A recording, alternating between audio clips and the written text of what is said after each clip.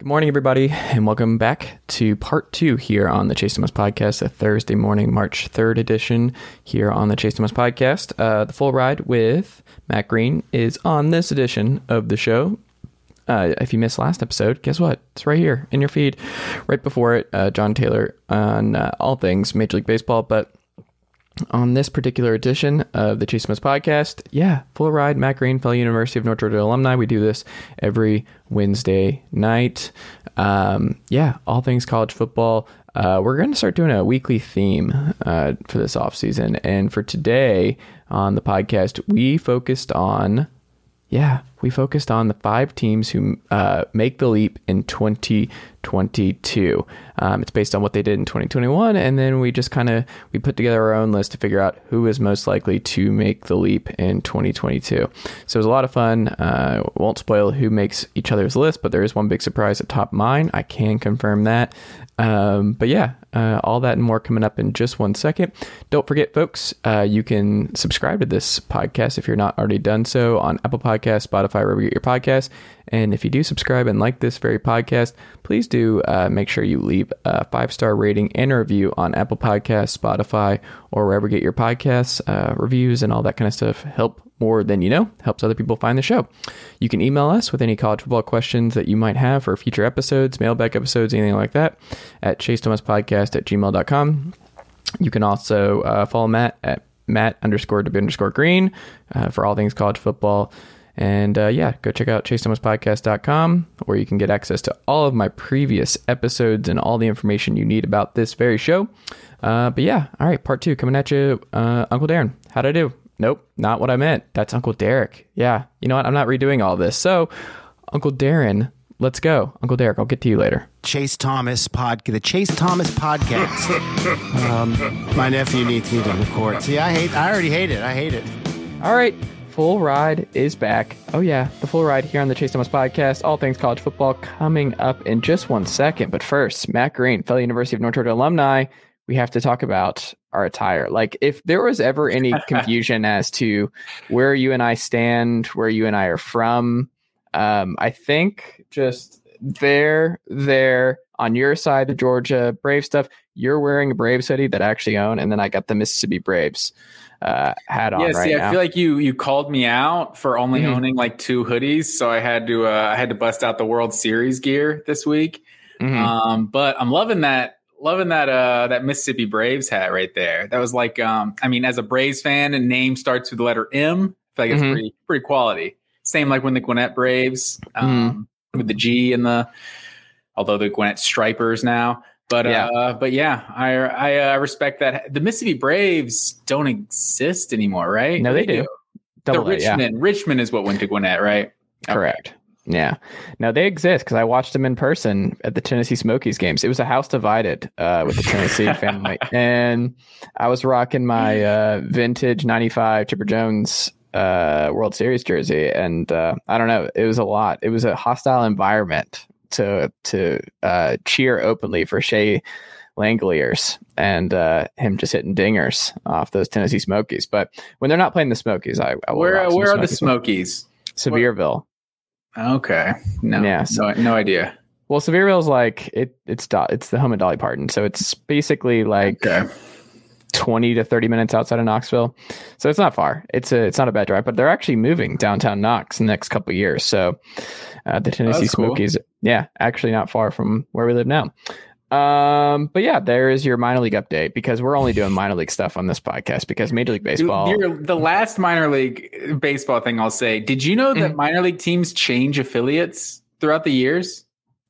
Wait, what do you mean? Like, they'll just swap with a franchise and like just become an affiliate of a different organization. Like the Myrtle Beach Pelicans, the Braves at one point, and now I don't know who they're with now anymore. But that blew my mind. I heard that a few years back, that I just assumed they would be the same organization forever. But I don't know. I did not know that. Yeah, no, I know that because like NHL does the same thing. So like the Gladiators have been multiple people's affiliates. So right now, and I think for the last couple of years, they've been the Bruins. Shout out to the Atlanta Gladiators, Atlanta's one true hockey team. But I want to say they were the Coyotes before. I honestly didn't even know they were affiliated with the NHL. I thought they were just a minor league hockey. I didn't even know that. Yeah, ECHL. Those games are fun, man. I've been to a lot of Atlanta Gladiators games back in the day, and a lot of Gwinnett Stripers games too. Yeah. Are they Atlanta Gladiators? Or yeah, they Gwinnett became Gladiators. So, they used to be the Gwinnett. It's funny you ask. Okay. But once hockey was gone from Atlanta, there was an opening for an Atlanta name. And if there's one thing I think about when I think about Gwinnett Arena, I think downtown Atlanta. So it worked out. Sugarloaf. Well, no, but if there's one thing that truly describes Atlanta, despite whatever that rap video that came out last week or two, is that nobody's actually in Atlanta. Everyone is just in the suburbs, College Park, Forest Park, like Lawrenceville, Snellville. Even the Braves aren't even in Atlanta anymore. So, oh well, hold on. Be careful here. If there's one thing that's true to Atlanta, it's not actually being in Atlanta. And it's just funny. I wonder if other states are like this, where people fight, or other cities are like this, where people really have so much hostility and will fight about where somebody's from and take it so personally based on what part of Atlanta you identify with. It's like, I wonder if people in San Francisco have like this same kind of argument about like, no, you're not actually San Francisco. You're somewhere else. I don't even know. I don't know their geography enough. But I'm sure, right. I'm sure plenty of cities have that kind of thing, but I think Atlanta is like one of the biggest suburban areas. Like I think Atlanta as a city is like 30th or 40th biggest city in the country, but the metro Atlanta market is like the 10th biggest market in the country. So it's like a very, very different numbers, but I don't think that's what everyone tuned into the podcast for. A little Atlanta geography, minor league baseball. We hit everything. I mean, hey, that's what we do. And we should also give a shout out to the undergrad. Look, I got some stickers for you, John, or for Matt. Look, I got North Georgia right here. The YouTube folks can see it. The old school North Georgia. This is when my dad, he played soccer at the University of North Georgia back in the day. And this was the Saints right here. Then we got us right here. This is the one we graduated with. The old Nighthawk logo. Right? Yeah, I like this one. So shout out to you don't tell me I never rep the undergrad, Matt Green. Don't tell me it's all Tennessee all the time. No, there's still these veins run a lot of orange and white, but don't get it twisted. There's still some blue and yellow seeped in there. Still, it's seeped in there. You gotta stay repping the Nighthawks, man. Nigel would be proud. Nigel would be proud. I got in a little bit of a Twitter thing. You liked it. I saw it. So I know where Matt Green stands on our future and just how he sees me as a colleague is that this morning, Logan Booker, who I think just bookmarks my tweets, shout out to Logan Booker, and waits for me to say something about Tennessee because his fan base, because he's a super fan, great dude. I've known Logan a long time, but people watch what Logan tweets at, and Georgia fans specifically watch what he tweets at. And then I had Georgia fans in my mentions this morning like, hey, send me your email and we'll send a calendar invite and I'll reconnect with you. So I'm like, what? What is happening? I saw that. I wasn't sure. Was that like so we revisit a freezing cold take kind of thing? Is that right? And I was like, I don't know. It's just a little awkward to me, a little too on the nose. I was pretty much out on that, but he said, quote, great choice. Because the whole thing was like, my company, shout out to Outsider, go check out outsider.com if you've not already done so. But they asked, in your experience, which stadium provides the best college football environment? And of course, I put up a video of me and Nealon, one of the many times I've been in there.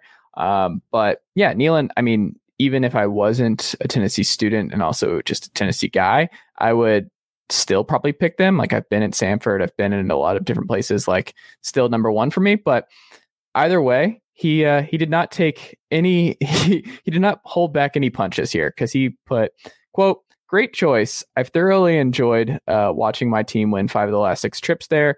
Too bad Nick Chubb blew out his knee on the first snap of the only loss. He was pretty good. And I was looking at the likes, and one of the likes, 9 different Georgia fans jumped in on this. And one of them was a Matt_W_Green. Explain yourself, sir. What is this? Are you siding with the other folks who are trying to dunk on me just because I'm enjoying my Vols? First, did I not like your tweet? Which one? Of the Tennessee, just your Tennessee, I don't know, your stadium, whatever you posted. Oh, okay. I'm not sure if I did or not, but you did not. You just did a loud Hulk Hogan thing. I did. I thought that was a good response. I felt like that was as good as I agree. I've been to Tennessee, and I feel like just the stadium alone, it's just a very cool stadium. It's just a huge, 100,000 plus seat stadium. It's a coliseum. Like, it's just a different thing. Yeah, that's a good description. It's not necessarily built. Not every stadium is kind of in that coliseum kind of shape. Like Georgia's got some open ends. Like Florida, as cool as Florida is, because Florida's got the real steep sides. It doesn't look like a coliseum. But I would just Logan Booker, shouting out the 5 of the last 6 wins in Neyland, and I thought, that is something I like. So I will like that. But see, Georgia was not involved in any of this. I wasn't even taking any shots at Georgia. I was just minding my own business, emphasizing the greatness that is Neyland Stadium and the game day experience. And then there's Georgia fans popping out of nowhere. The insecurity. You just won the title. What are we doing here? Why are you guys freaking out about Tennessee fans just being excited? Because I tweeted out the article that we'll talk about in a little bit. Tennessee, there's a lot of optimism right now. Things are looking up. The Vols are looking good. Look, I mean, Max or Zeus is super excited about this take. But yeah, I was just out here minding my own business, Matt Green, and this pops up. And then I was like, I shared out this great piece, totally not biased in my perspective on why I like this piece on Saturday Down South about why Tennessee is the next elite SEC East team. And he said, quote, Jim Jones convinced thousands of people to drink Kool-Aid they knew would kill them. Same type of vibes coming from this article. What's happening? I didn't like that comment. I don't believe I liked that tweet, because I was like, you did not. I'm not sure what he's talking about there. We're going now to suicide. Like, what are we doing here? I wasn't necessarily sure what that article was going for. Like, is it just that Tennessee is going to be like the next really good program coming out of the East, or like they're going to have their turn of dominance? Like, I don't think we're going to recruit well enough for that turn. I don't think that's going to be a possibility. Obviously I would love that, but I don't think that's in the realm of possibility. It's more of like locking up the tier 2. I saw today, like, I almost fell over ESPN's top 25 today that had South Carolina and Kentucky in there, and Tennessee was not in there. I almost fell over. That hurt my soul. You're gonna have to get used to this Spencer Rattler thing, because that's what it is. So much of like, people like Shane Beamer and everything, and like they had a breakthrough season, but it's Spencer Rattler. I feel like people just thinking like he's adding like 3 wins to their schedule, and I'm just he's gonna make a difference. Their passing game is gonna be better than it was in 2021, but like this is still South Carolina, and I'm not sure how many wins are on that schedule. Like they're going to be a quality team, I think, in 2022. But yeah, I'm afraid you're just going to have to understand that the preseason hype machine that's going to be all over Rattler. I don't like it, but it's also like we just saw S&P Plus, a great stat from Bill Connolly, has Tennessee at number 9, an ESPN stat now, and then we have them nowhere to be found in the top 25. We're putting Kentucky, like Tennessee. All right, let me check my notes here. Give me 1 second, Matt Green. Let me dot some I's. Dun, dun, dun. That's right. We won both of those games last year. 2-0 against Kentucky and South Carolina. That alone doesn't necessarily mean that they're going to be better in 2022. I do think Tennessee is going to be better than Kentucky and South Carolina and in 2022. But, preseason hype, it is what it is. I'm surprised. Tennessee seems like if you're going to hype up, like this is kind of what we do in the off season, we revert back to the brands, and you're like, oh, Texas, I know they weren't good last year, but I could see Texas being good. Like, oh, well, hold on. LSU wasn't good last year, but I could see LSU being good. Like, so we just kind of have these biases, and Tennessee seems to fit that more than Kentucky or South Carolina. Like if Tennessee in 2 years is competing for the East and like potentially if you're talking about the next team to actually make the SEC championship, like it's not even close. Like there's no chance I'm picking Kentucky or South Carolina to make the SEC championship before Tennessee. Granted, I don't know if I'm picking Tennessee to win the East in the next year, 2 years.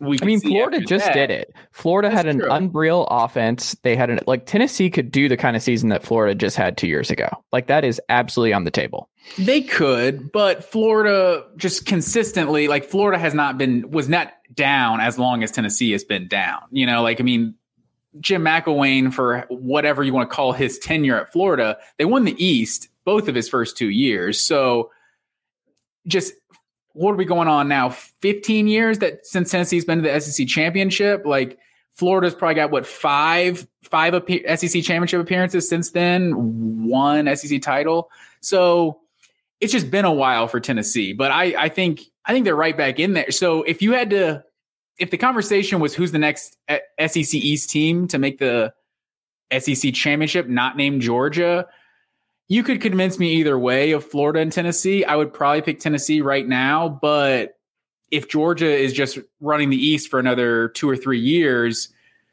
and that kind of buys Florida some time to catch up to Tennessee, I could see Florida doing it first too. So I also think if you ask Kirby, like if you gave him some true serum, and I'll get Kirby on the podcast at some point. He's a big fan of the Chase Thomas podcast. I'll get him on. And if I do, like if I asked him point blank and he answered honestly, like who in the SEC East scares you the most in 2022?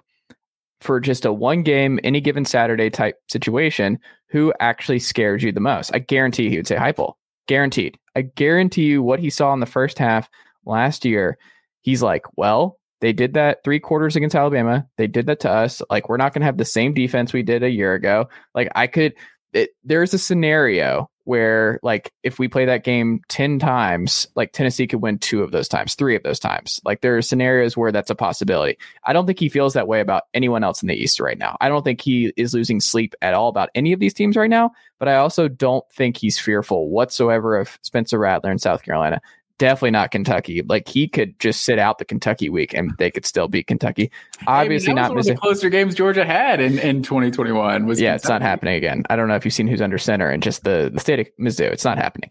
And then you look at Florida. It's a rebuild. Like, Billy Napier is doing a long-term rebuild here. They're not coming anytime soon. So it's really just Tennessee, and it's like that offense. If Hendon Hooker is a Heisman type guy.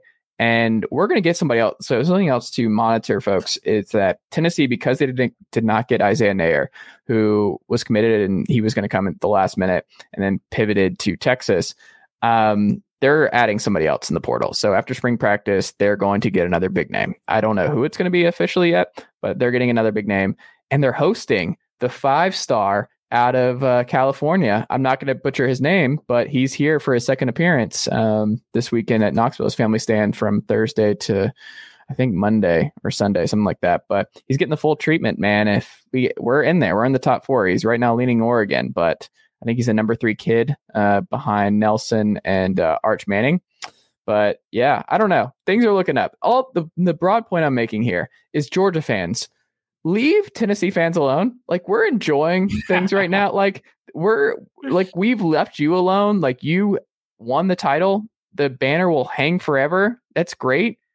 But that doesn't mean we can't be optimistic and mind our own business and be like, wow, this is fun and this looks encouraging. And then for them to just stomp and be like, 1-5 of 6. What are we doing? What are we doing? That's college football, man. That's what we do. We bring up all this history that's really not relevant to the current landscape of the 2 teams. The one thing I will say that again. Well, do your part, Matt Green. Step up, be a teammate. The one thing I will say about your comment, like, I would agree, Tennessee is the most dangerous team from the SEC East on Georgia's schedule, but Tennessee plays Georgia in Athens and plays South Carolina in Columbia. So that could be the one thing that, South Carolina, that atmosphere, it gets pumping. Matt Green, no, stop this right now. No, we're winning by 2-3 scores in Columbia this year. Like 2 to 3 scores. I'm talking about Georgia plays Tennessee in Athens and plays South Carolina and Columbia. So just from Georgia's perspective. But I definitely think Tennessee is the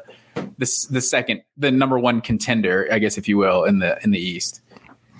Well, Matt Green, let's hit on. So our theme on this episode.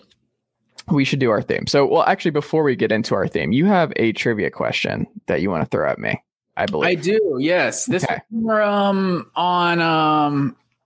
bit more appropriate for last week's episode. Okay. Where we talked about the next team that has not made the college football playoff. So this is along those lines. So I want you to see how many of these you can name, the Power 5 teams with the most wins since 2014, the college football playoff era, that has not made a college football playoff appearance. Wisconsin is number 1. Do you want to name the whole list? Do you want me to go down the list? Do you see how many you can name? That was I knew. I was like, oh, Gary. Let me look this. I believe it's line me up. 75. Yeah, 75 wins for Wisconsin. The most of any team that hasn't made the playoff. Who else you got? So how many other teams am I trying to name? There's 7, 2 teams tied for 6th. Penn State? Penn State. That is correct. Penn State is 5th on the list. 67 wins. Okay. Hold on. I'm thinking. I'm looking at teams. Hold on. I'm thinking. Tick-tock. I'm thinking. Hold on. I'm thinking. Still thinking. It's dead air. I know. Reynolds impression. That was good. I'm still thinking. Hold on. Give me BYU. Power 5. Oh, you said Power 5. Okay. So Cincinnati and BYU. I haven't even looked at their numbers. They might Iowa once they're Iowa's number 3. 70 wins. Got anything? How many more? How many more do I need? You got 4 more. 4 more. Oh my goodness. There's 2 teams tied for 6th.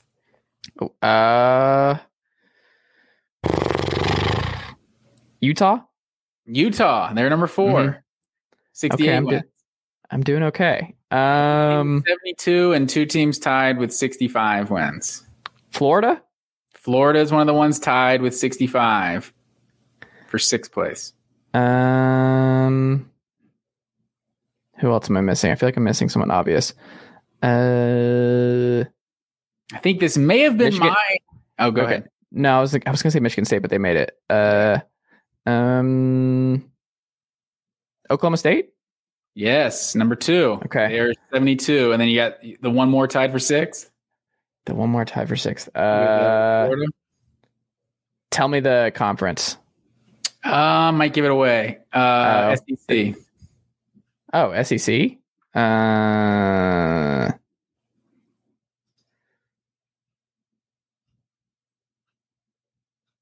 Kentucky? Incorrect. No, hold on. It's not Kentucky. Then it has. No, hold on. I said A&M. It has to be. No, you didn't say A&M. I thought I did say A&M. We can go. You may have. I didn't hear you, but yeah. Oh, I thought I said it. I thought that was one of the first ones I said. I checked them out of my box. I thought I said A&M. They were tied for 6. So you pretty much killed that. That was well done, sir. BYU, yeah, they weren't Power 5, so I won't count that one against you. I think you got basically the 7 and like 8 guesses. So there you go. I did give you a hint there at the end, but well, I thought I said A&M. To be fair, like I don't know, like I just checked. I thought I said A&M. That was my mistake. I thought they were the first one they said. Well, there you go. That was good. There's your trivia question for the week. I like it. I'm awake now. I'm wide awake. No, that's good. I like that. And it's also just like, I don't think any of those programs are going anywhere, right? Like when we go down that list, those groups, like I think they're all going to get their crack at, I don't know. Out of that list, who do you think's most likely next? Who do you think? Because I think when we talked about it last week, I said USC I thought would be the next team to make their first playoff appearance. But from that list, from this list, I'm going Oklahoma State. Like, interesting. Wisconsin, I'm going A&M. Wisconsin's really good, but there just seems to be something holding Wisconsin back. Like, I don't believe in them, Wisconsin or Iowa, like beating whoever comes out of the Big Ten East, basically. That's always what it comes down to, and it's usually Ohio State. Yeah, I'm going to say A&M there, but you could sell me on a bunch of different ones. Well, we're going to do our 5 teams who make the leap in 2022, Matt Green, based on what happened in 2021, and we just see as the biggest jump potential. I have my 5. You have your 5. I think we just go back and forth. I think there's going to be some crossover. And I did mine in order of who I think is going to make the biggest leap. And from biggest to smallest of the 5.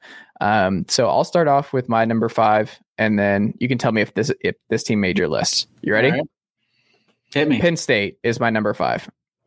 Penn State did not make my list. That's a pretty good one, though. I think quarterback play still kind of worries me, and just at the end of the day, like in terms of where they are as a program, like they're right there, ready to take a step, but in order for them to take a huge leap, they got to get by Ohio State. And most years, I don't really see that happening. I, especially in 2022, do not see that happening. I think Ohio State's just got so much firepower. I don't know how much better Penn State can necessarily be. Like, what were they?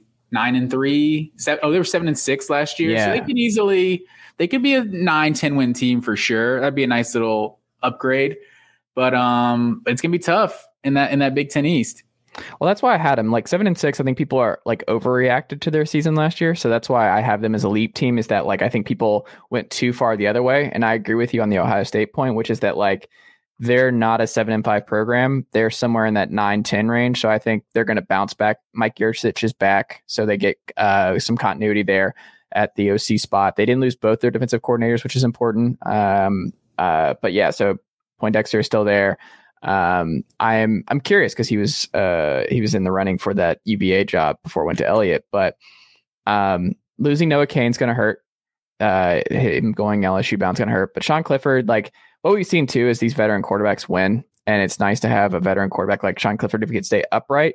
And you've got this 5-star kid coming in behind him. So if worst case scenario doesn't work out, you got some talent behind him. But I don't know. I'm pretty optimistic that Franklin, the dude, just wins a lot of football games. He's one of the top 10 coaches in this league, and I think he's gonna bounce back. I think people went way too far the other way with Penn State, and I think people are gonna be like, "Oh, Penn State 8-2 or 9-2 at November," and they're like, "Penn State, they're good," or even just one loss in November. I think Penn State, they beat Auburn this year. I think they're just a team that's probably like, hey, oh, right, this is a lot better of a team, and they just had the season from hell last year. Like, I don't think they're going to be in the playoff, but I also think they're going to be one of those teams. They had the season from hell in 2020, though, also. True. So it's not necessarily a guaranteed bounce back. I do think it's a good year to get at Auburn if you're going to get it, but I wouldn't pencil that down as an automatic win either.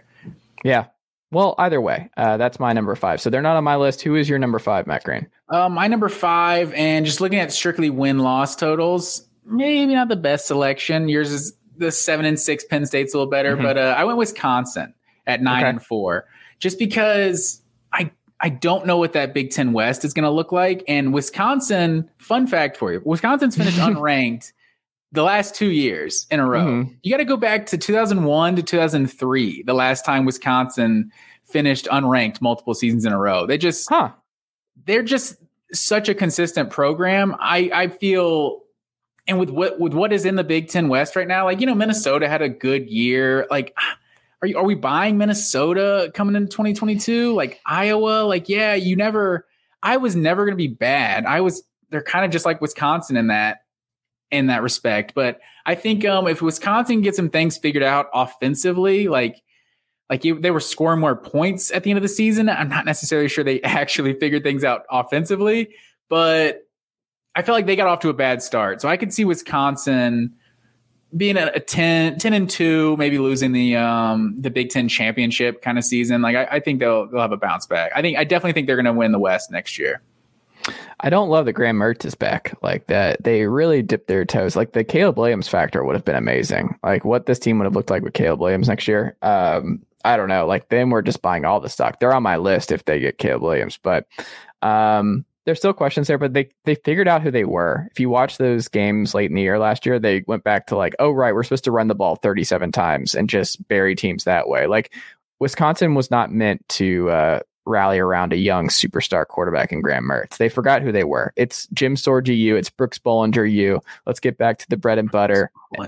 Yeah, and that's who we are. So that's a good pick. I think they're going to bounce back, and I would also lean that they would be my Big Ten West early favorites in the Big Ten. They played West. Basically nobody at a conference. Like it's Illinois State, New Mexico State, Washington State. I mean, Washington State wasn't bad last year, but we'll see. They'll be all right. I think Wisconsin should be able to handle them. At home.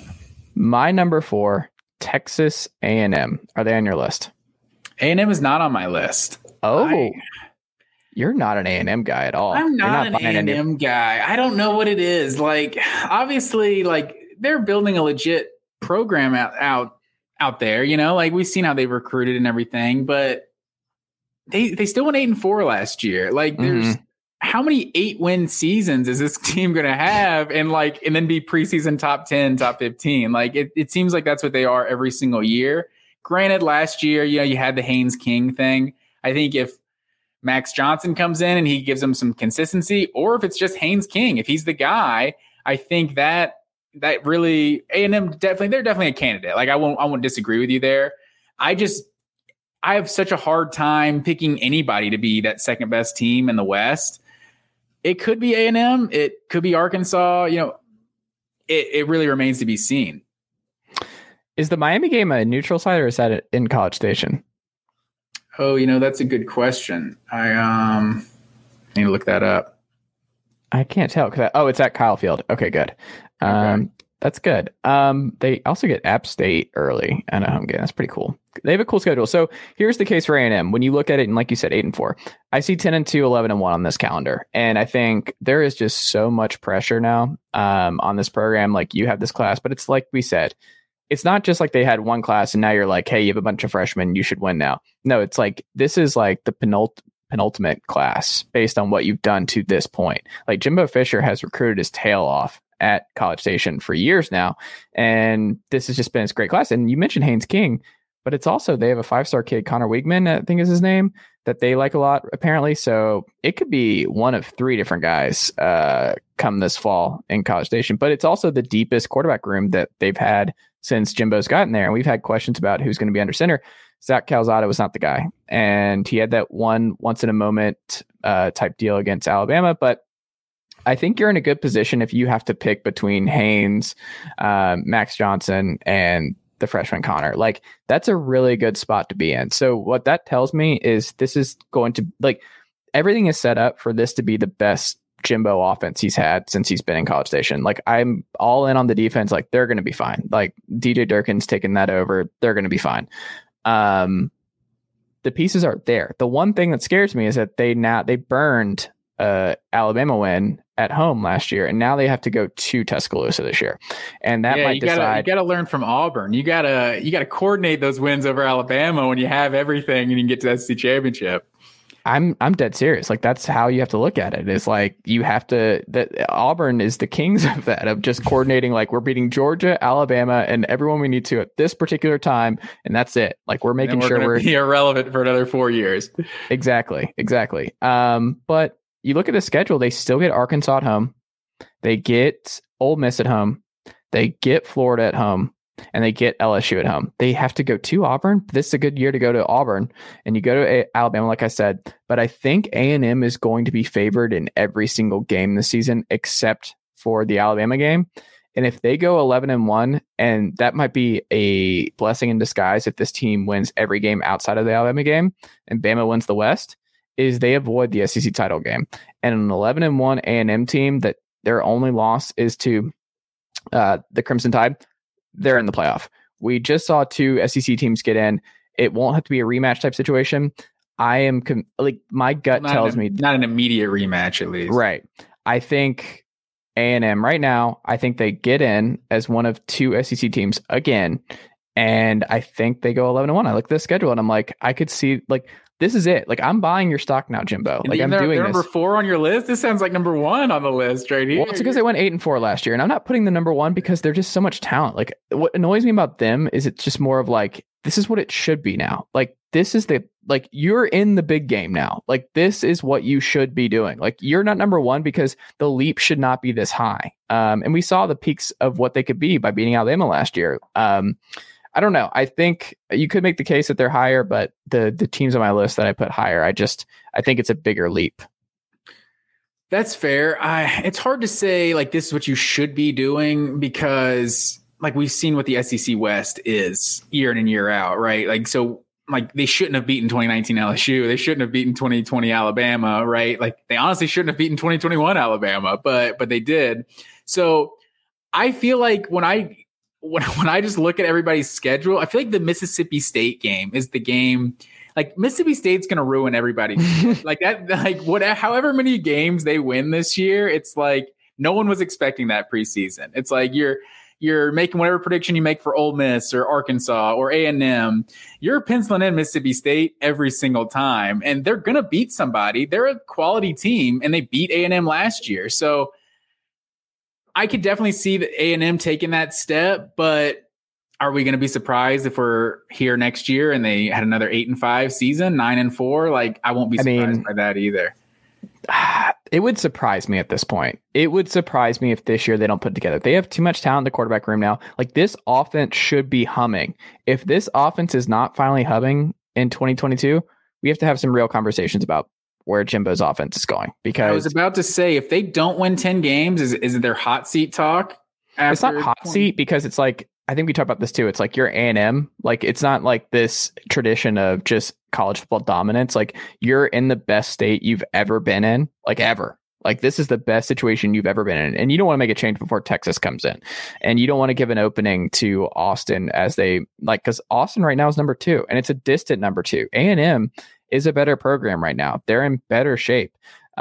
See, it's funny though. It like you can approach it from a logical, like rational way, like you're saying, but there's an intangible factor there on when the losses come, right? Just the feeling you have when you lose a game, you don't think you should lose, that sort of thing. Like with Dan Mullen in Florida in 2020, like how great of a season that was for it to end on such a poor note. Like, it created that pressure going into 2021, right? Like if LSU somehow beats A&M, not somehow, I mean, they beat them last year, but like if LSU were to upset A&M the last game of the season, that's the sort of thing that could derail their momentum. Like, so I could see A&M being a double-digit win team for sure. They're just one of those teams that it's just so hard. They seem so hard to predict every year.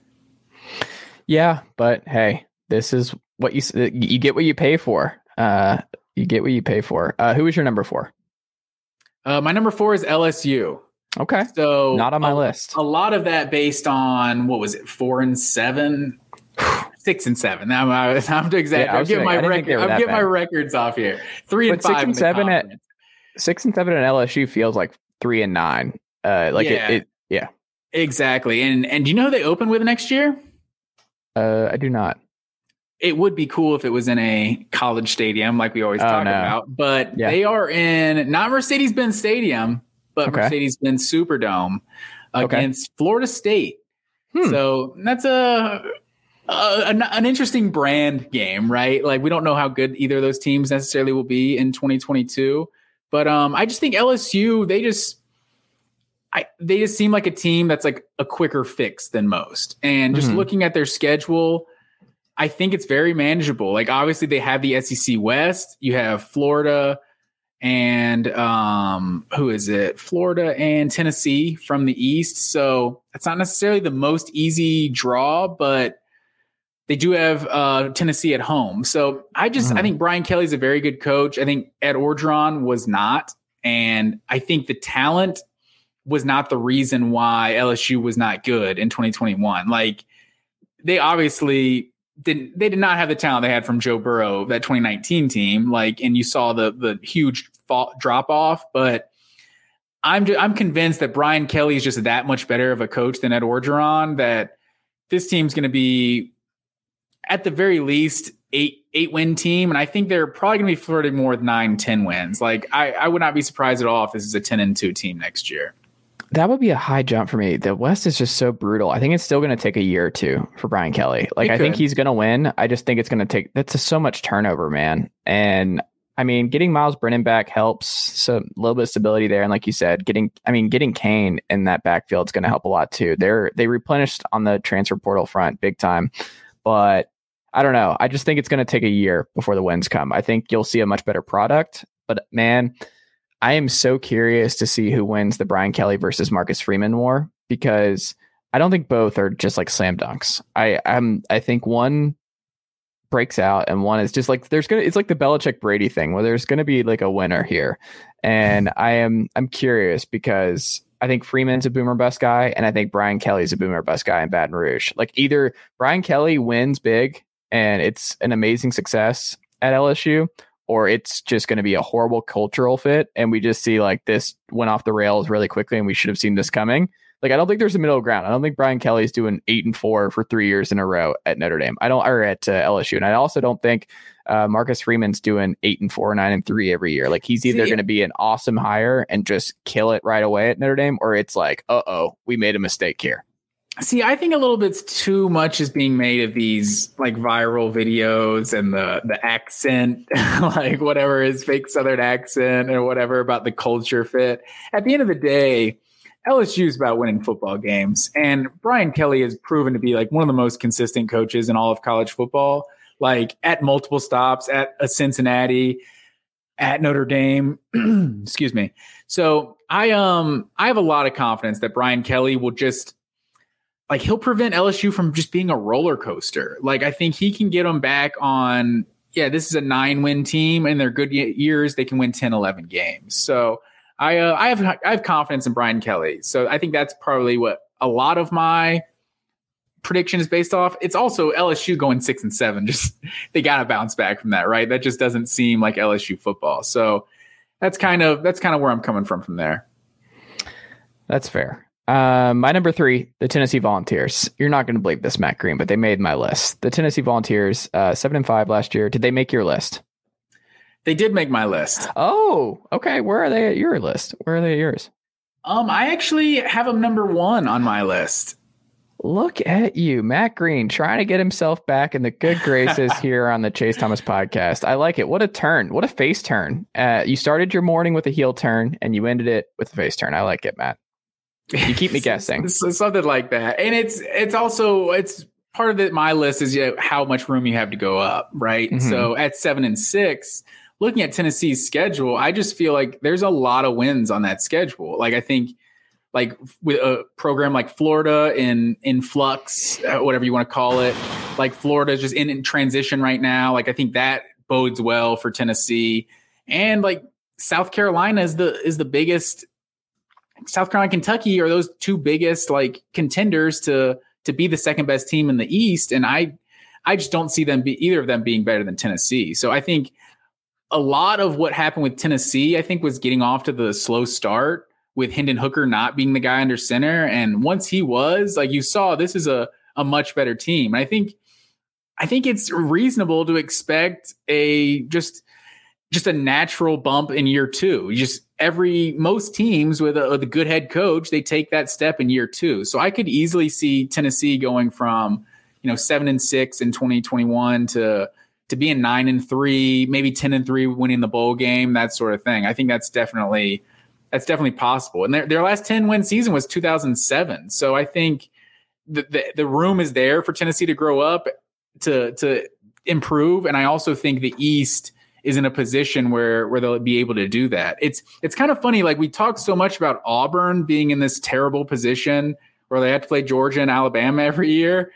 And I feel like so many people forget that Tennessee is also in that exact position where they have to play Georgia and Alabama every year. They're just not as suffocated geographically, I guess. But it's a tough job, so it's hard to think to have anything better than that. I think at Pittsburgh, losing Kenny Pickett and everything, I think that's going to be a win in 20. And I think that would have been a win in 2021 with Hendon Hooker under center. So I definitely see Tennessee taking a step in the right direction in 2022. Well, Keaton Slovis is stepping in there, so that is something to consider. As Pitt did replace him with another potential star, so I'm not penciling that game in as a win. I think that's going to be a back and forth. It's going to be a fun game, folks. Just go ahead and mark that down in your calendar. Hooker versus Slovis and Pitt will be fun. But that's a big game. Like, that's a swing game between 8 and 9 wins on the season potentially. Florida is just the biggest wild card. Like, if you're going to beat Florida and get this monkey off your back, this is the freaking year to do it. It's in Neyland. I'll be in there. I'll be throwing up before the game, hyperventilating before this game. But if you're going to do it, man, this is it, because Florida will not be down for long. I'm a Napier buyer, and like, it's just, if you're going to do this is the year to do it. And you look at the rest of this calendar, like you said, Matt, like this, if you want LSU, this is the year you want LSU, the transition year at LSU too. Correct. Like, this is when you want to do it. When Brian Kelly's still getting a feel of things, like they replaced Army with Akron. So Joe Moorhead comes to town. But you get Kentucky at home, which is a big one. Like, they might be the biggest roadblock to finishing number 2 in the East. So they get them at home. That they lost the last home game to Kentucky 2 years ago with Jarrett Garantano, who got booed relentlessly in that game. That was a really horrific game that I don't ever want to go back and revisit. But and then you get like Mizzou, South Carolina, and Vanderbilt to end the season. You ended on a 3-game win streak, and you're really cooking with something. But I don't know. At Georgia, like, you get Bama at home. That doesn't matter. We're not beating Bama. So there's only one guaranteed loss. I would say there's a strong possibility we don't beat Georgia either. But crazier things have happened, man. Josh Dobbs went into Athens and won against those Georgia Bulldogs. Well, but that Tennessee team was also, they were like top 10. I think Georgia was like unranked or so. Hold on. Just to be clear, Tennessee, S&P Plus, number 9 going into the year. They are a top 10 team going into the year. So I think the whole point is, like, if Stetson Bennett, if that offensive line, like, you guys just like torpedoed Stetson's season. Like, you bring in Mr. Seals from North Carolina, and you're just like, Stetson, good luck, Searles, yeah. Good luck, my friend. Like, I don't know if you've watched Sam Howell take the beating he's taken in why am I saying Charlotte? And why am I blanking on where? Chapel Hill, yeah. Yeah, it's Georgia fans should be worried. Like, we were texting back and forth about that, but I mean, Coley still happened, and no coach is perfect in the hiring process. And I don't know. It was a weird hire, man. And Georgia fans, I was reading some other stuff, like, they were pretty concerned. But then there was a lot of people who were like, "Oh, it's fine." And you're someone who, I understand, you just won the title, and there is no reason not to trust Kirby Smart at this point. And I agree with that sentiment. But that the door is open. Like, that is, like, the offensive line was okay last year. It wasn't elite as it usually is. And now you're rocking the boat a little bit more by going with at the very least, an uninspiring hire. Like, this is not a Matt Luke. This is not a Sam Pittman hire. This is not someone like that. So, of course, I think, I don't know. You should be at least a little bit concerned. You should be at least concerned. It was definitely not their first choice, right? Mm-hmm. So from that perspective, like, Georgia didn't necessarily get the guy they wanted, but Rodney Gardner is already he's chomping at the bit with Tyler Barron and company. I just know Stacey Searles is going to be coaching a lot better players on Georgia's offensive line than he was on North Carolina's offensive line. He was also at Miami, though. He was bad at Miami. Talk to any Miami fans. They were not a fan. When was he at Miami? A few years ago? A while ago. Yeah, he was at Miami. Miami's been bad for a while too. So Georgia's just got way better talent on that offensive line. Like, can he recruit? Like, that'll be, a whole nother thing, because Georgia clearly took a step in the right direction. Just a huge improvement of recruiting the offensive line once Kirby took over. A lot of that due to Sam Pittman, but you've seen it since Sam Pittman. We're still getting elite offensive line recruits. Mm-hmm. One thing that's positive is that I think the most big time offensive lineman recommit they have in the 2023 class has already said he's firm staying with Georgia. So that's a good sign, but it's hard to get too worried about anything right now as a Georgia fan. I feel like I just trust Kirby Smart is going to make the right decision. Obviously James Coley did happen. It's also like his 3rd year as a head coach. Like, I think Kirby's learned a lot in his 6 years. Also, the offensive coordinator position, I think that's a lot more, like, if you get that wrong, it's going to pay a lot bigger difference than getting the offensive line coach wrong. Obviously, all these guys' jobs matter, but I tend to trust that Kirby knows what he's doing. But going back to Tennessee, the last thing, I'm glad you said the thing about the Florida game. I think that is without a doubt the most important game on this entire schedule.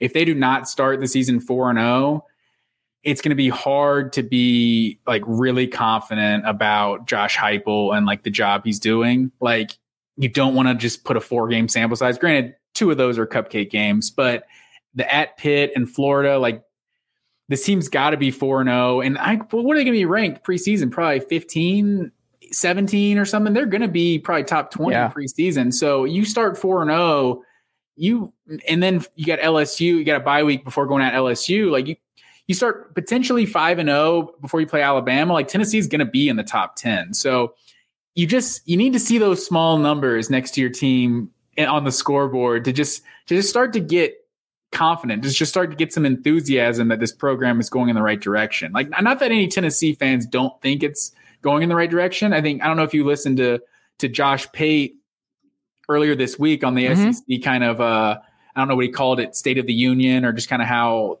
checking the pulse of all the different teams.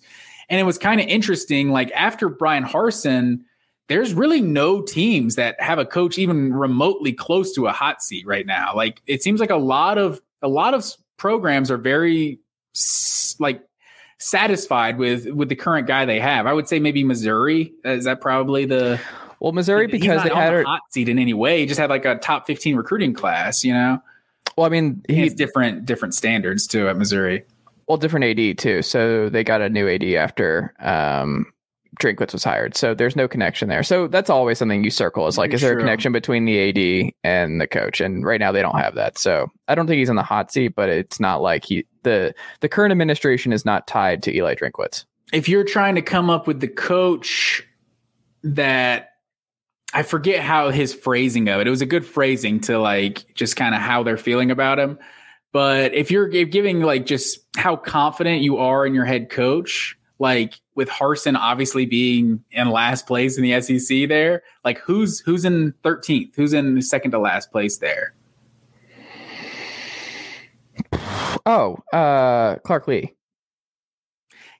Throw Vanderbilt out. They don't even count. Yeah, that's probably a good call. But after 1 year, like you're. I mean, but it's still even Vanderbilt just bad. Like the 30th ranked recruiting class this past year, like no, were they 30? No, they were up there. I promise you. So it was like a good recruit, but it's Vanderbilt, right? Like you never know. They're going to accept him being bad for 5 years, and they're going to move on and hire their next head coach. But after that, I was struggling to find anyone who's like Mike Leach, Drinkwitz, like I don't know, like Mark Stoops and Sam Pittman are up there, and like Saban and Kirby territory. Like those fan bases are completely content with the job those guys are doing. So it's interesting. There's just a lot of positivity around a lot of different programs. South Carolina and Tennessee are clearly happy about their current situation. Some of these first year head coaches, you don't really know what you're going to get necessarily yet, but they were 32 by the way. Time.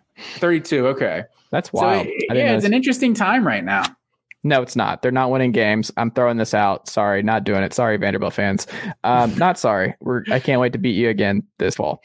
Yeah, I don't know. That's an. I want to think about that some more, but we'll see. We'll throw that question on another pod. Yeah. So Tennessee was my number 3. Who is your number 3, Matt Green? My number 3 is Miami. Oh, they're not on my list. I think Miami just. They showed signs once Tyler Van Dyke took over last year. I thought they looked like a much better team. 7-5. Also, there's a lot of room to go up. So I'm probably not picking them today to beat Texas A&M. But just with the ACC schedule, it's a manageable schedule. So I like Miami to not take a huge step, but I could easily see them winning 9 and maybe even 10 games this year. I mean, the thing that helps them is that they're in the ACC, and the ACC is just asking for Miami to win games. I mean, like we saw though, they have to go on the road at College Station. They have to just win. Like they're a team that kind of like we've seen this before in different ways where we've gotten excited. Like even the early Mark Richt years, we were like, oh, they're competent. Like Mark Richt is going to be year 2. They were ranked. Were they number 2? Like last game of the season before losing to Pittsburgh? I think that's right. And I think people forget that. It's like Miami's been close. Like Richt actually was pretty successful early on. It just spiraled out of control really quick, but like it was early success it was just something, hindsight's 2020, but like early on it was going pretty well. I think Richt was burnt out. Yeah. The recruiting stuff and everything. Yeah. But the health issues and stuff he's obviously admitted to. Yeah. But I don't know. I mean, Van Dyke, I like a lot. He's a slinger, and I think he's going to be good for them. But I don't know. 10 wins. That's a lot for year one. It is a lot. And I'm also not super high on Cristobal. So that's one of the things too.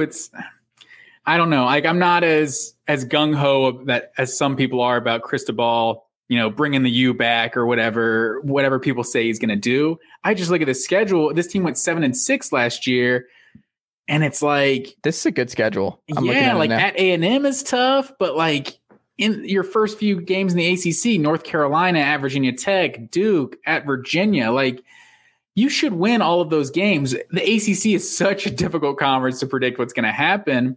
But like Florida State is at home. Clemson's on the road late. Like, that's obviously going to be the toughest game on the schedule. But I could see this team winning 9-10 games. Yeah, I could see it. Like, I'm looking at it. I love that they're playing Pitt to end the year. That might decide some stuff in the ACC. I love that that's the last game of the season. That could be fun. Go ahead and circle that one. My number 2, Texas. I think Texas, based on them having the season from hell last year, a lot of close games, a lot of close losses. They showed signs. Bijan Robinson's back. It looks like Quinn Ewers is going to be the guy. And by all accounts, he's a future superstar. And if that's the case, like, them winning 6 or 7 games is probably not in the cards again. Like, Texas just has too much talent now for that to be the case. So I think they're a team that people have written off a little bit with Sark. And Sark actually has a great track record as a head coach. And I don't know. I think for me, like, they're a high bounce back team. I'm like, the other thing that helps is that I think Oklahoma State takes a step back. I think Baylor is their biggest challenger in the Big 12 this year. I think Iowa State takes a step back. And then you look at the biggest one, Oklahoma, they're changing everything. I was about to say, did you forget Oklahoma was in this conference? Like, they're changing everything. Like, Brent Venables is a huge wild card. We have no idea what kind of head coach he's going to be. We have no idea. We just know that Jeff Lebby is now running that offense. We don't know what Dylan Gabriel is going to be like. They don't have Caleb Williams and Spencer Rattler to deal with anymore. They are like, this is the time. Like, I mean, obviously they've been back and forth with Oklahoma individually, but like, Oklahoma is not a slam dunk win this conference this year. And I think as of right now, you could sell me on Texas Big 12 champions this year. And Isaiah Nair, I think, is going to be a star for them. I'm still pretty upset that he's spurring the balls at the last minute. He was getting Jamison Williams comparisons this week, which is just making me more and more sick. But yeah, I think Texas is my number 2. Who's your number 2? Yeah, I also had Texas number 2. And a lot of it's based on, just going 5-7, right? Like, there's a lot of room to move up there. Like, obviously Alabama, it's pretty much a guaranteed loss right there, even though it is at home. Mm-hmm. That'll be who knows? Maybe they can channel their Zach Calzada and have an out-of-body experience. Who knows with that home game? But I think Alabama, we all expect them to really be kind of on a mission this year. That kind of seems to be how it is when they don't win the national championship. But like you said, I don't know necessarily what to expect. How Oklahoma State and Baylor are going to follow up their really good seasons, and then Oklahoma is just a lot of question around Oklahoma. So I could easily see this being a 9-win team in the regular season, if not more. So I mean, they get 9 wins. That's adding 4 wins to this schedule, and I could see them going 10-2. So it's tough. In the Big 12, there just seems so many of these games always just seem to be so competitive, but they got to have a decent amount of them at home. Like Baylor, I mean, I'm not really sure what to expect out of Iowa State this year. And obviously we said Alabama, like all those games are at home. Oklahoma State's on the road. Obviously Oklahoma's a neutral site, but yeah, I could definitely, and just year 2, I'm a real believer in year 2 that good head coaches show a significant improvement in their teams in year 2. And so I could definitely see Texas being that team. And the Big 12 championship, that seems like a realistic possibility. You're not going to believe who my number 1 is, Matt Green. Are you sitting down? Who's that? Are you sitting down? I believe oh wait, who? No, you said Tennessee was your 3, right? Who is your number 1? The Houston Cougars, not just any Houston Cougars, the college football playoff bound Houston Cougars next season. So I saw them on your list and I was a little confused by Houston. I'm like, this team went 12-2 in 2021. How much better can they really be? How much better? They make the freaking playoff. That's what I'm saying. They're bringing back everybody. They locked up their coordinators. Daniel Holgerson got a good team going. Would you like to guess how many losses they had in their conference this past year? Look it up, Matt Green. Look it up. Did they go undefeated in the conference? They did. Matt Green, this is a great team. This is a team that, like, I was thinking about, I was like, who is the next Cincinnati? And I was thinking about it, I was like, okay, who is the most likely team to get in outside of Cincinnati? Who is this year's version? And I'm like, you know who's great and has a bunch of continuity and just won a lot of games they should have and did? Like, it's them. Like, they, I don't know, man. They're just going to be a good team. They beat SMU last year. They won in a lot of different blowouts. They beat Auburn in the bowl game this past year. They got their guy back under center. Like, I'm just a believer. They were 15th in offense last year. Their defense is sneaky good. Like, the Houston defense is not what people think it is. I don't know. I think there's a lot. They're 19th on defense and they're 15th on offense. That they could get in the top 10 in both. Like, this is a Cincinnati type deal that people might not be ready for. Cincinnati loses everybody. So their only loss last year was in the championship game against Cincinnati. But dude, they're coming. Like, Houston is coming. Like, you heard it here first, folks. Late on a Wednesday, March 2nd, when you see that Houston is still on the playoff bubble come November and that they need some teams to lose ahead of them, just remember, I called this now. Like, Houston Cougars are going to be a playoff dark horse, and I think they will have the kind of season to do so. I think they'll do it. I don't want to be Buzz Killington here, but I think Cincinnati obviously was great for the group of five. It could actually be like the worst thing that ever happened to the group of five. Ooh, okay. Because I think it gave an unrealistic expectation that you take care of business and you get in the playoff. Like, that's not the reality for the group of five. Like, if Oklahoma State, and I wish I knew the running back's name, on that 4th and goal play against Baylor, if he gets in the end zone, Cincinnati's not in the playoff. Oklahoma State is in the playoff. I think they needed a lot of things to happen, a lot of not undefeated, not one loss conference champions. Like, they needed a lot of those things to happen in order to get in the playoff. So Houston, I could definitely see him going undefeated, maybe losing to Cincinnati in the conference championship, maybe beating Cincinnati in the conference championship. But I just don't know that they're a playoff team because, like, every time a Pac-12 team has had a one-loss season, granted, I don't know if anyone can do that this year. Every time they've had a one-loss conference champion, they've made the college football playoff. Like, the ACC as a one-loss conference champion, they make the college football playoff. You saw Clemson, who makes the playoff every single year, have a 3-loss season. Like, that's part of everything that went into Cincinnati, the perfect storm that Cincinnati needed to get into the playoff. So I'm with you that I feel like Houston will be a good team this year. I don't know if I can say they're going to be in the playoff. Here's the thing. They have to win at Texas Tech September 10th. If they do that, they'll be favored in every. And they lost. They don't have Cincinnati on the calendar. They did. So that's kind of alarming. You know, you went 12-2, and granted, it shouldn't be, but we know this is like a process, right? Like, Cincinnati had to prove for like a couple years they were good enough, and they start preseason number 9 or 8 or wherever they were last year. And that's why they were able to get in the playoff. It's like a multi-year campaign. I could see Cincinnati, or Houston being really good, but at the same time, like, you lost to a bad Texas Tech team. Like, they weren't even good last year, and they beat them fairly easily. So I don't want to I don't want to, rain on your parade here. But it's not a parade. You can join or you don't. Like, the tapes will stand, Matt Green. Like, you can join me or not, but like, this team went 12-2 last year. Like, this is a team that literally doesn't have Cincinnati on the calendar, and their biggest test to going undefeated is just winning in Lubbock with a new first-year coach in Joey McGuire. Like, that's it. That's all they have to do. If you look at the schedule.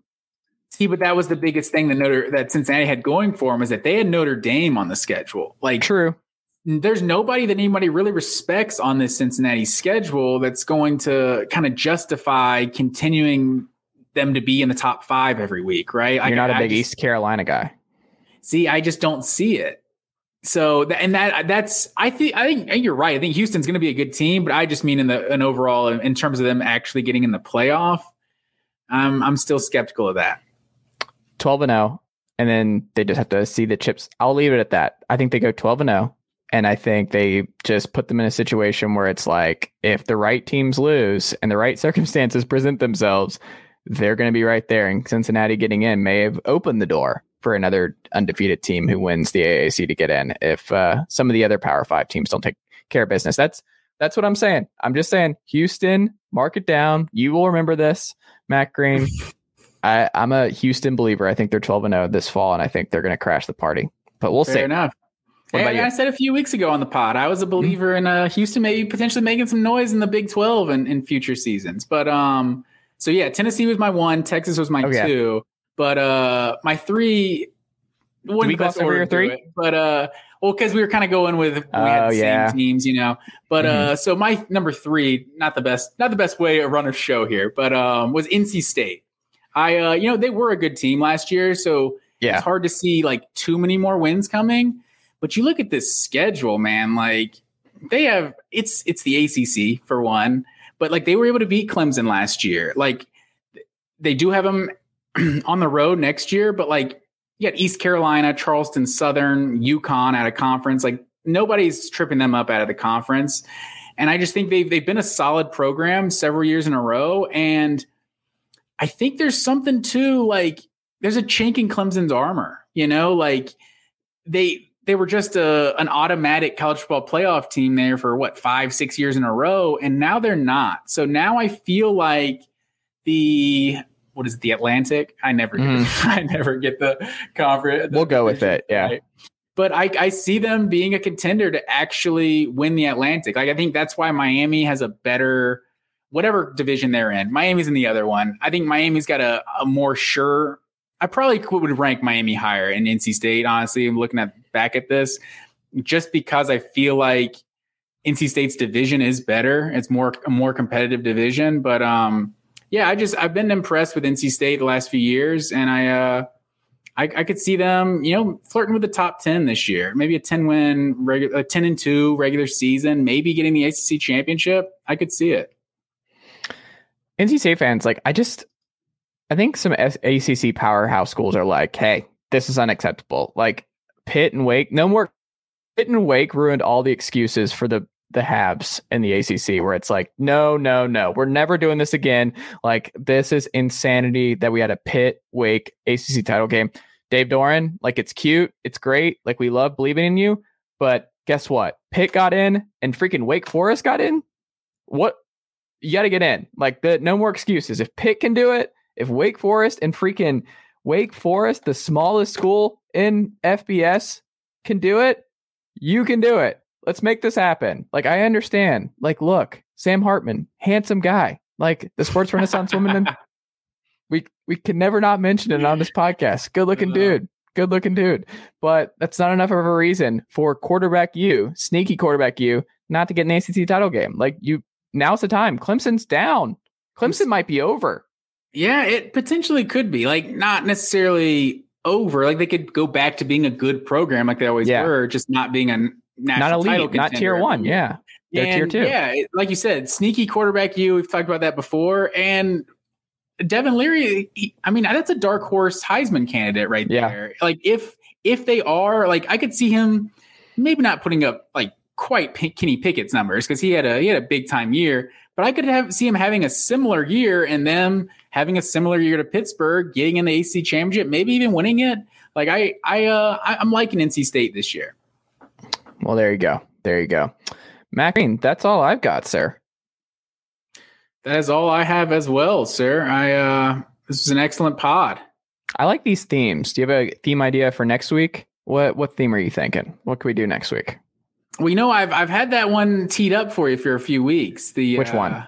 NFL SEC comparisons. I think we need to dive into it. I don't know if you just want my list and then you comment, or if you want to have your own list and I have my own list. I think let's do your.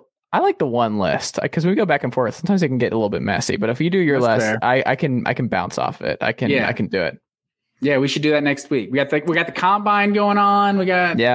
It's always NFL season. Let's be honest. The NFL, they always find a way to get themselves in the headlines, and we know baseball is not making any noise anytime soon. So, well, minor league is, sir. Go support your minor league baseball folks, and also go support the college teams. College baseball is a great thing, and I love college baseball. Tennessee has lost. Let me check my notes here. 0 games to this point. Still 8-0. So shout out to the baseball. The Georgia Bulldogs are undefeated as well. Is that right? That is correct. I can't pretend to be a college baseball fan now, but you should get into it. You should go check out some games at Foley Field. I guarantee you would enjoy it. It'd be a fun thing. I definitely plan to check out a game at some point this year. Yeah. I have to get up to Athens. There you go. Matt Green, we can find you on Twitter, Matt_W_Green. I will talk to you next week. All right, that'll do it for this edition of the Chase Thomas podcast. One more episode coming up in just 1 second. But if you enjoyed listening to Matt and myself talk all things college football on this edition of the podcast, please do make sure you go subscribe on Apple Podcasts, Spotify, or wherever you get your podcasts. Also, leave us a 5-star rating and a review and tell us what you like about this show in the review section. That would be great. I would greatly appreciate it. You can also find us on YouTube. Yeah, the Chase Thomas podcast, there's a video component. So if you'd rather watch us than listen, just type in the Chase Thomas podcast on YouTube, hit that subscribe button, like it, share it out, all that good stuff, and you'll never miss a video episode either. Don't forget, you can also email this program at chasethomaspodcast@gmail.com. Follow me on Twitter at Chase_Thomas and like the Facebook page at facebook.com/Chase Thomas Writer. All right, Uncle Derek, how'd I do?